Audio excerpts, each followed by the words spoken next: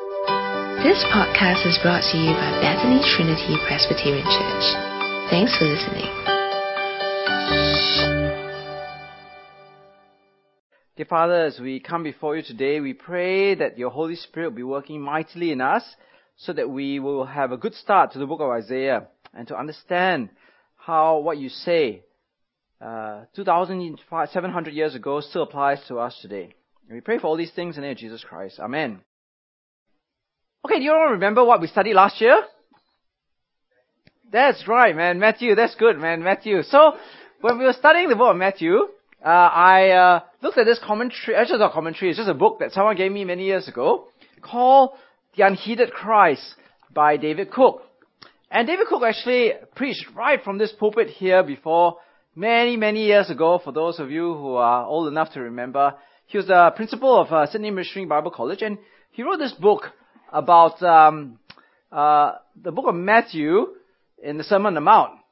And in the book, he gives the observation that there is a point in many Christians' lives where we feel that we want some space from God. We don't want to be accountable to God.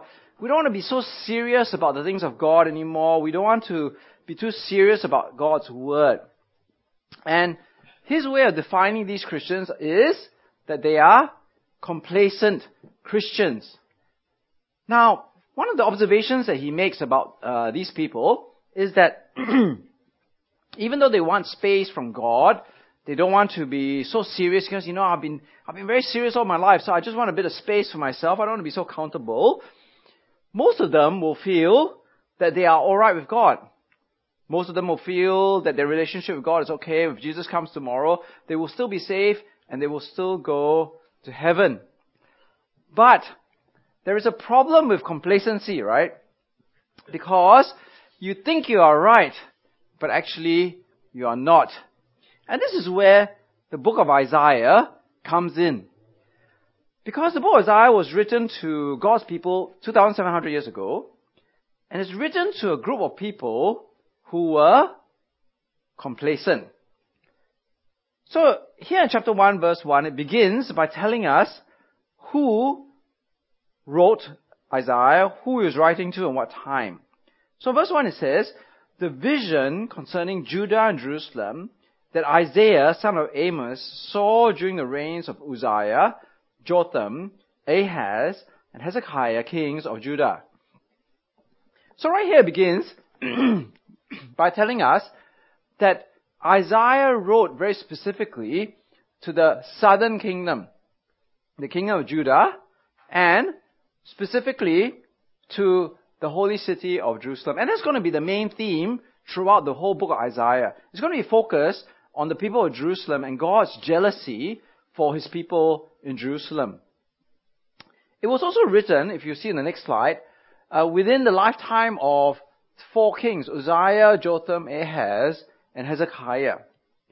And here God sends a prophet, and the prophet gives a warning. That's quite interesting, right? Because in some churches in Singapore, they're always looking for the prophetic word. They want prophetic word.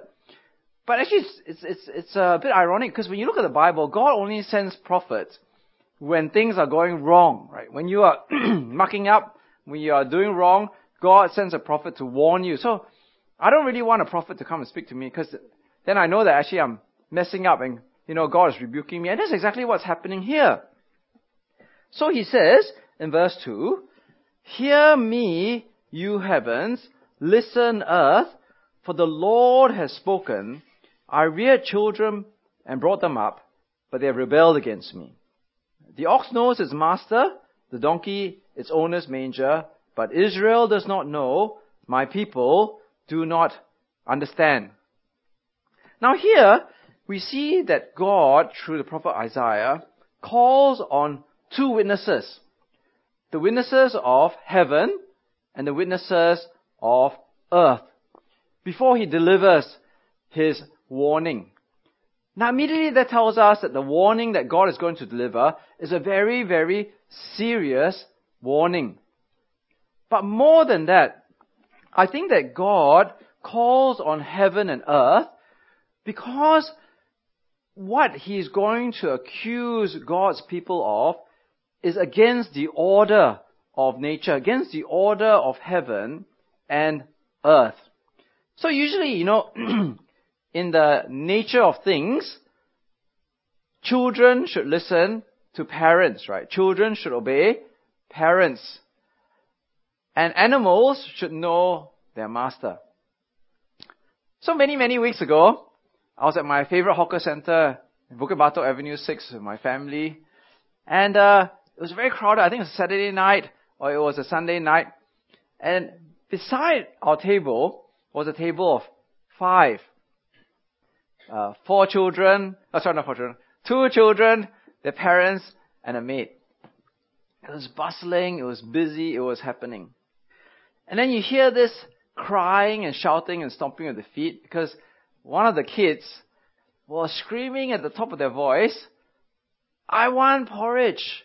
I want porridge. I don't want to eat this food. I want porridge. I want porridge. And this was going on and on and on. It was going on for so long that basically the whole hawker center was silent, watching this table and seeing what the father and mother would do, right? So finally the father gets up, brings the boy to the porridge store, orders the porridge, they sit down, everything seems to be going back to normal, the whole hawker center is bustling. Soon you hear this, I don't want this porridge, I want the other porridge. Now, I think instinctively, everybody in the hawker center knew that there's something wrong here. Because the child should obey the parents, right? But what seemed to be happening was the parents seemed to be obeying the child. So recently I got a dog, right? So this is my dog. Now imagine if my dog, right, starts attacking and biting me. There's something seriously wrong because in the SPCA or the Action for Singapore Dogs, once the dogs start attacking the masters or the owners, do you know what they do to the dogs? They put the dogs down. Because the dogs are going against the nature of things. They're attacking the master. And that's what God is saying that His people are doing. They are disobeying. It's like, what they're doing is like the child disobeying the parents, rebelling against the parents. It's like the animals not knowing its master. And it's going against the very nature of heaven and earth. But it's actually worse, because when you read the Bible, you need to pay attention, right? So if you look at verse 2 and verse 4, notice how Lord is spelled. L-O-R-D, right? But there's something special about L-O-R-D. It's in capital letters, right? Now, why is it in capital letters? It's not because, when they were writing Isaiah chapter 1, his caps lock got locked, when he was typing L-O-R-D, and it came out as L-O-R-D. No. L-O-R-D is the name of the covenant God. So here we're not just talking about some abstract creator God. We're not talking about some God who is just remote and isolated from God's people. This is the covenant God. This is the Lord God, Yahweh, who gave promises to the predecessors of the people in Judah and Judah and Jerusalem. This is the God who rescued her out of Egypt. This is the God who brought her to the desert. This is the God who gave her the promised land. This is the God who blessed her and gave her the law and asked her to obey it. Now, this is the name of God in Exodus chapter 3. Moses said to God, suppose I go to the Israelites and say to them, the God of your fathers has sent me to you, and they ask me, what is his name? Then what shall I tell them? God said to Moses, I am who I am. This is what you have to say to the Israelites. I am has sent me to you. God also said to Moses, say to the Israelites, the Lord, the God of your fathers, the God of Abraham, the God of Isaac, the God of Jacob has sent me to you. This is my name forever, the name by which I am remembered from generation to generation. So here, the sin of God's people is worse than a child rebelling against the parents or an animal against a master. This is God's people rebelling against the covenant God himself. So the passage goes on in verse 4. Woe to the sinful nation, a people whose guilt is great, a brood of evildoers, children given to corruption. They have forsaken the Lord, they have spurned the Holy One of Israel, and turned their backs on him. Now, when you look at this passage, it's full of words of broken relationship. So if you look at it here, it's the words forsaken, spurn, turn their backs. The word forsaken here is the idea of divorce or being deserted by a husband or wife. To be spurned is to be rejected with disdain or contempt, to push someone away. To turn your back is to ignore someone. And that's what God's people have done against the covenant God.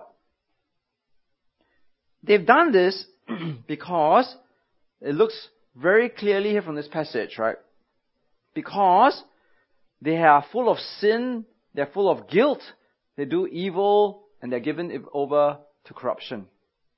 See, fundamentally, your actions show your true feelings to people. So I was watching this movie last week called Gone Girl.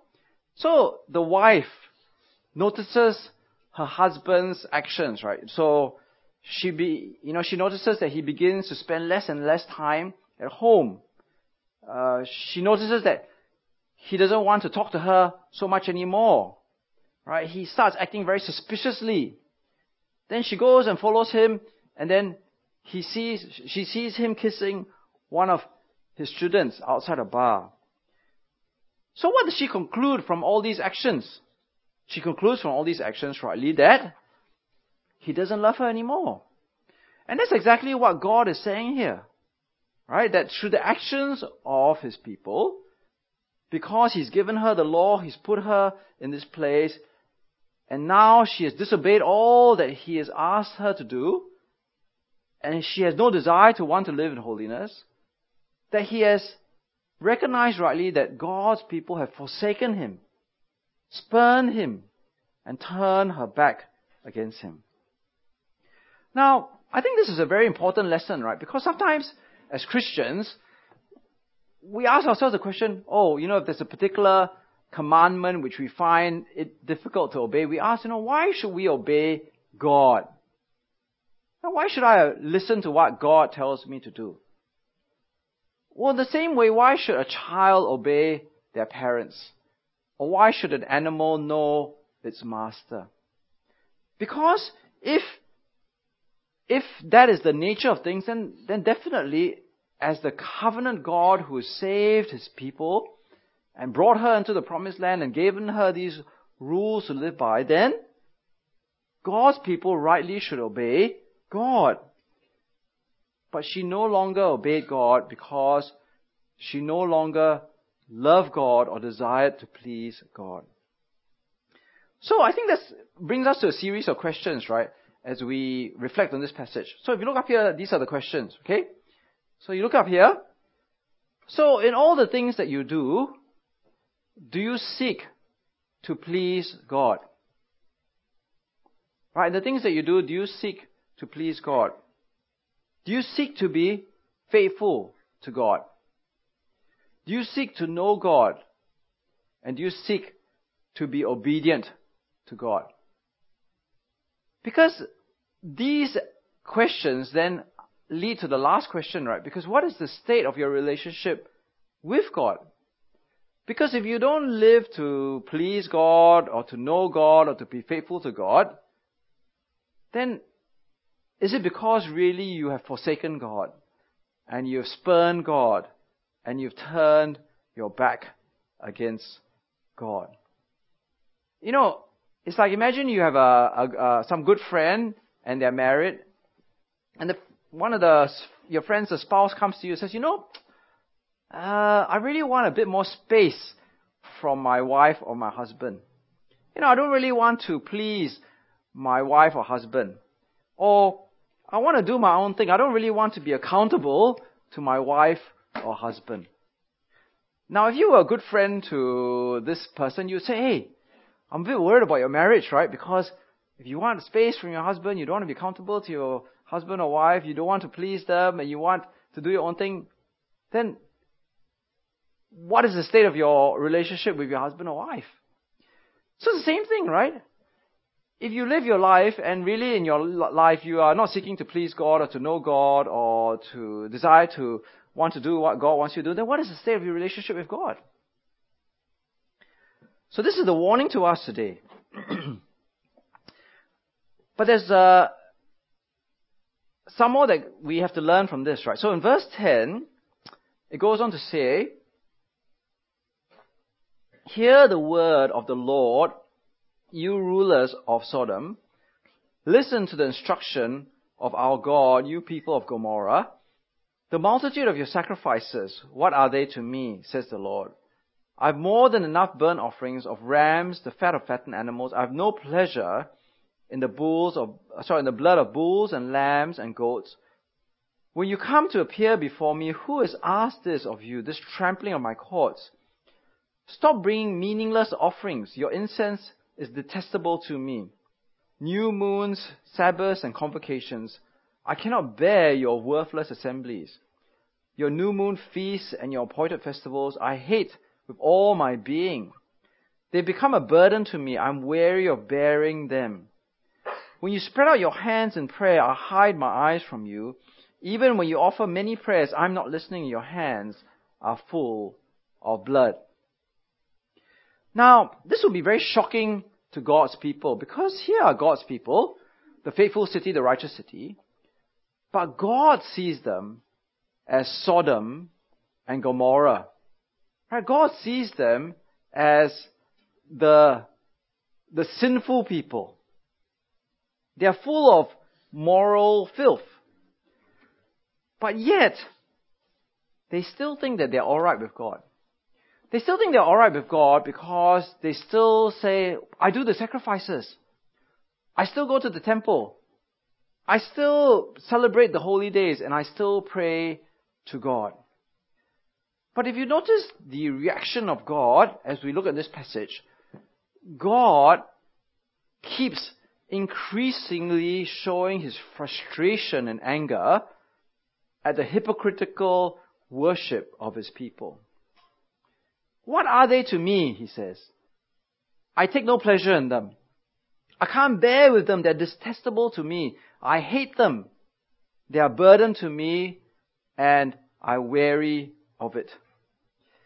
So I used to have a grandmother who I used to visit and stay, during the day sometimes. And my sister and I think we were quite irritating to her at some points in time. And she was particularly irritated with us, she would say something like, you guys are irritating me so much that I feel like vomiting blood. Right? Have you ever heard that expression before? So, this is basically what God is saying, right? God is saying that, he's so frustrated with people, it's almost as if he feels like vomiting blood.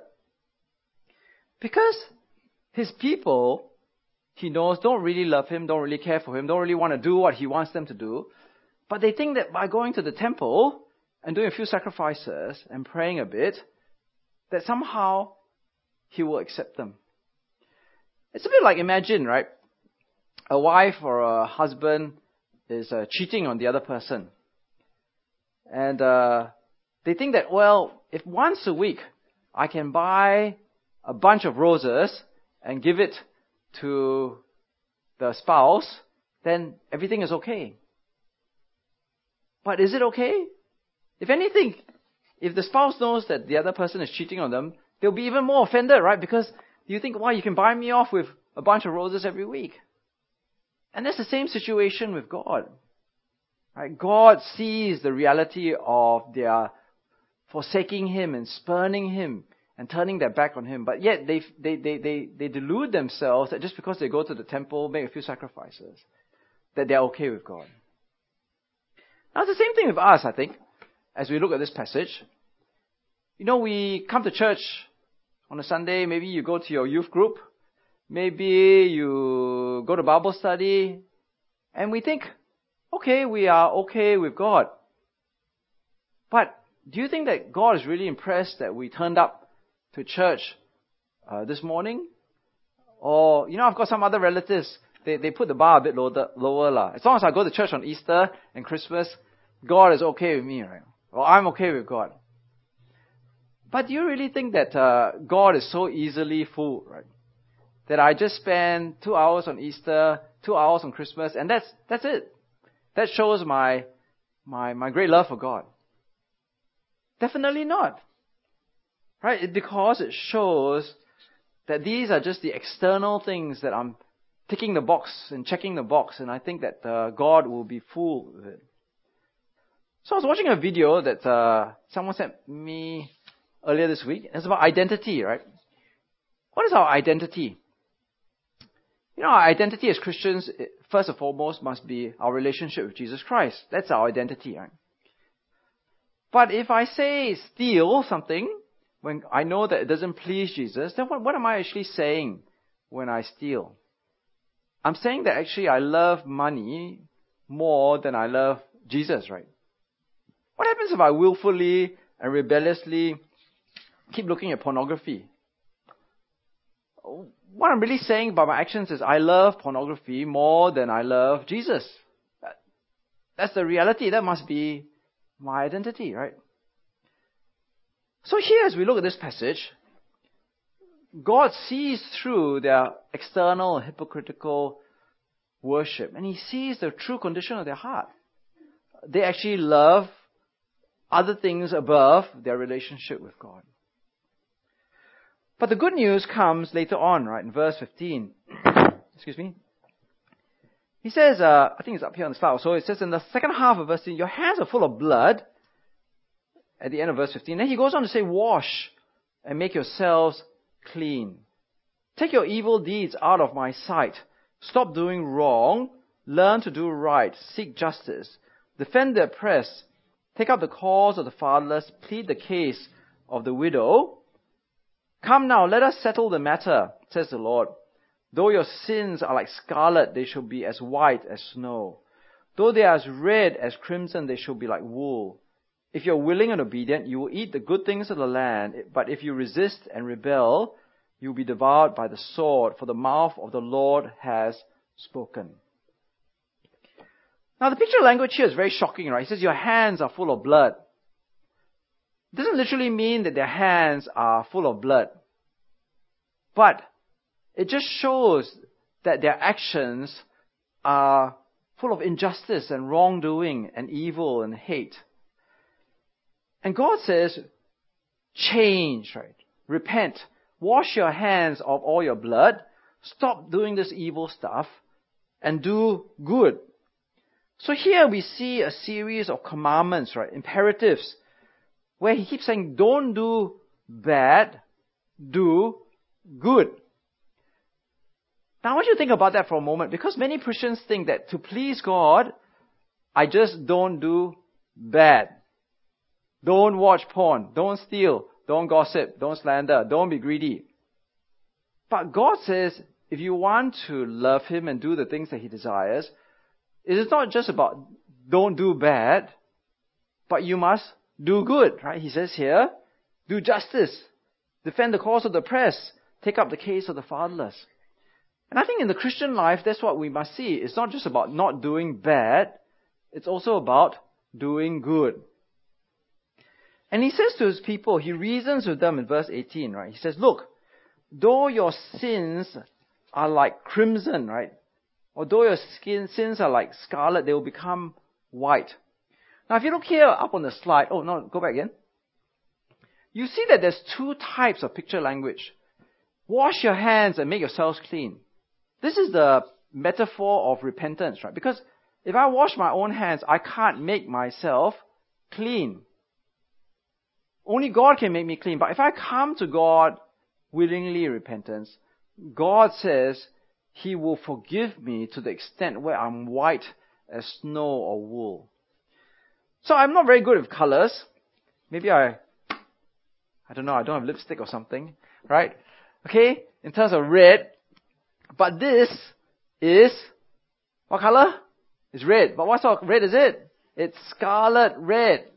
It's a very, very deep red, right? It's not slightly red, it is like red to red, I mean, it's as red as can be, right? And God says, this is the color, the extent of your sin. This is your sin in my eyes. If you wash your hands, if you repent and you come back to me again and love me, then it becomes white as snow, right? Which is like the whitest white, right? Your sins can be like scarlet, right? Next slide. So this is scarlet, the next one. Okay, so this is all the color table for the reds, okay? So you can see that scarlet and crimson are quite close together. They are very reds. He said, your sin can be like scarlet or crimson, but after I forgive you, it becomes white as wool. Now this is a great assurance for us today. It shows us that if we sin, it shows us that even if we forsake God, even if we turn our back on God, God is waiting there with open arms, and He says, if you come back to me, I will receive you, I will accept you, and I will forgive you to the extent where your sins, which are red as scarlet and crimson, become white. Now we know this has already happened, and God has already shown this to be true, because in Revelation chapter 7, the people of God are shown up in heaven, right? And they're like up there, the people, every tribe, nation, people and language, and they're all there worshipping God. And there's one characteristic that they have. They're all dressed in white robes, right? They are in white. Why are they wearing white? Well, in verse 14 it says, and He said, these are they who have come out of the great tribulation.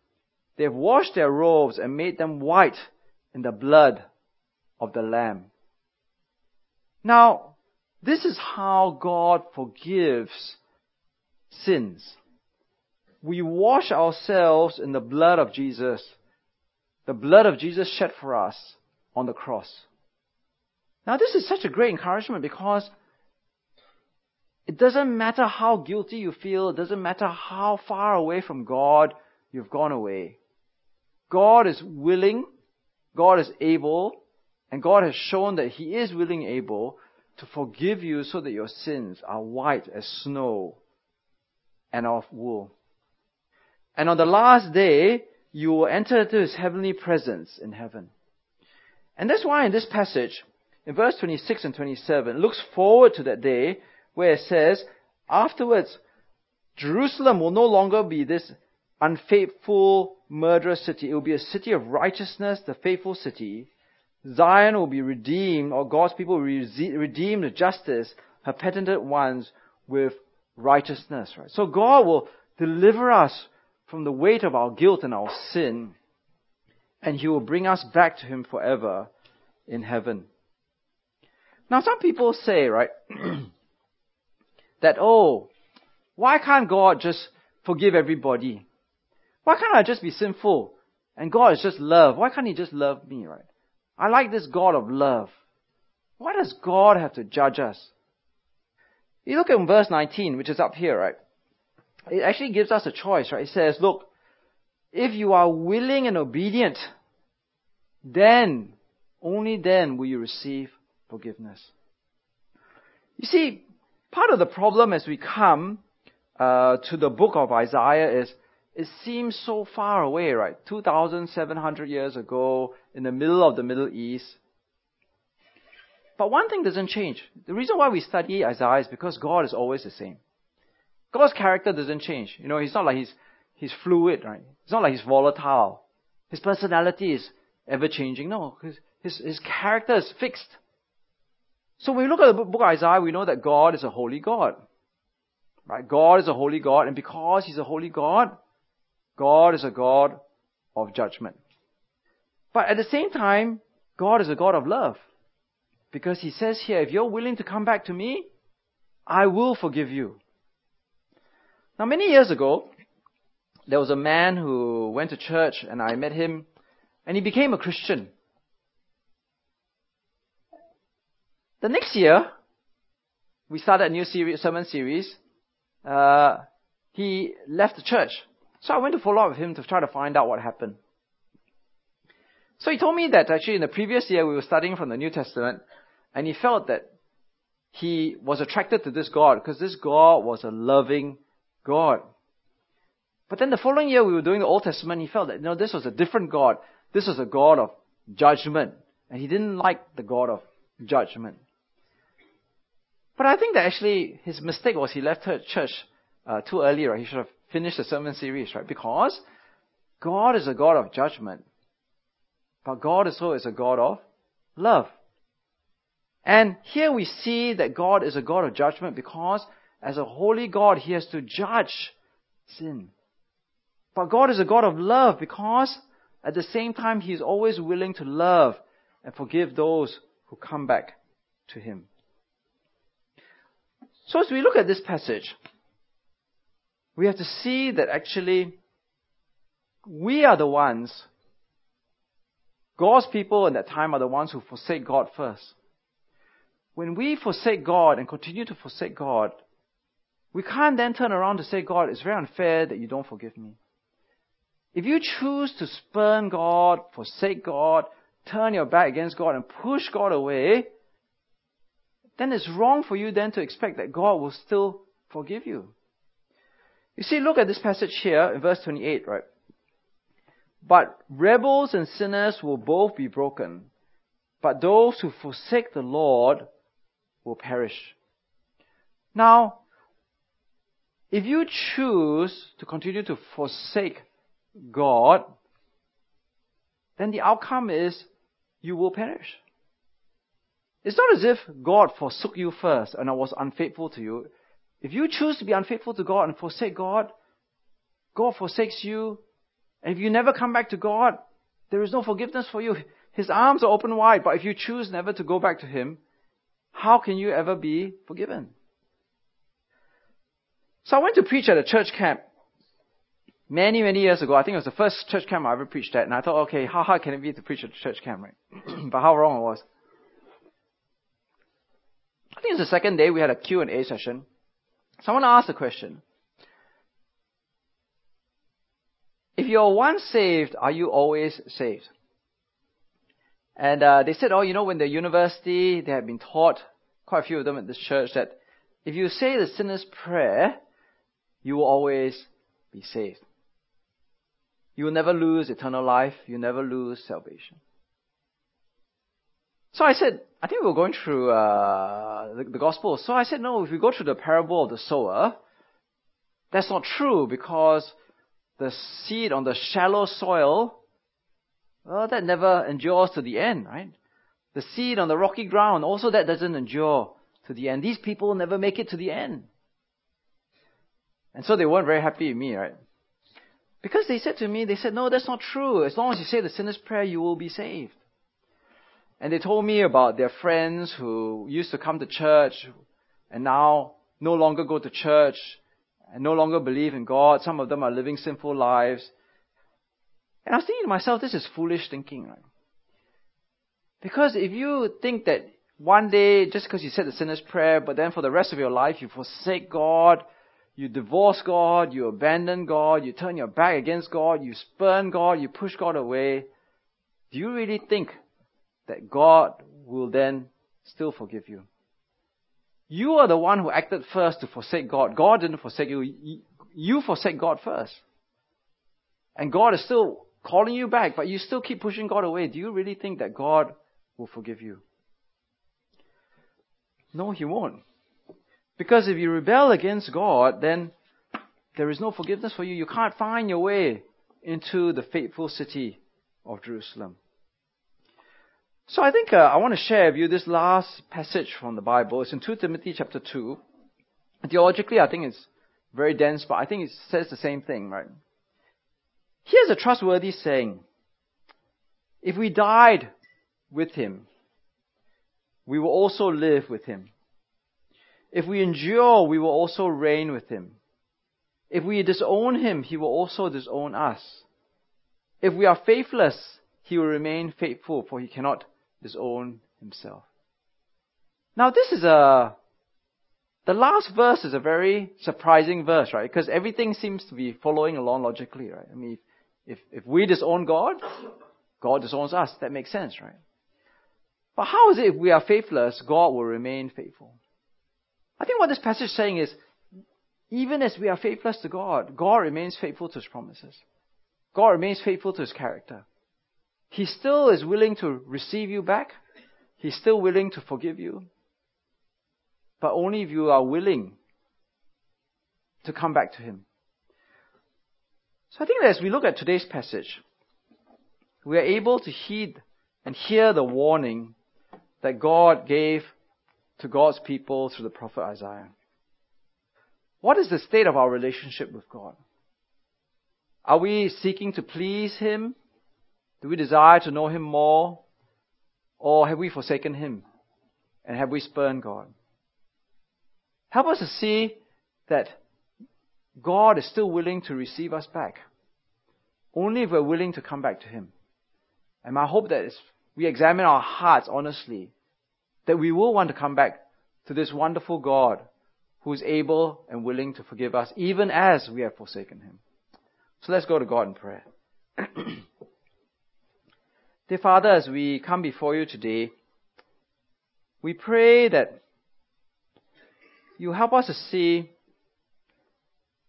that just as it is wrong for a child to disobey his or her parents, just as it is wrong for an animal not to know its master, how much greater is it wrong for the creature, for us, to rebel and not know this great covenant God, and all the more this God who has sent Jesus to die for us. Dear Father, we pray that we may examine our hearts honestly and to ask ourselves, in all that we do we seek to please You? In all that we do we seek to know You better? In all that we do we seek to truly desire what You desire? Help us to ask ourselves if our identity, first and foremostly, is our relationship with Jesus. And help us to come back to You if we have forsaken You, if we have spurned You, if we have turned our backs against You. Confident in the knowledge that You will receive us with open arms, and You will make our sins, which are red as crimson and as scarlet, to become as white as snow and as wool. Because Jesus Christ can wash away all those sins. And we pray for all these things in the name of Jesus Christ. Amen. Thanks for listening to this podcast brought to you by Bethany Trinity Presbyterian Church. For more information, visit us online at busypc.sg.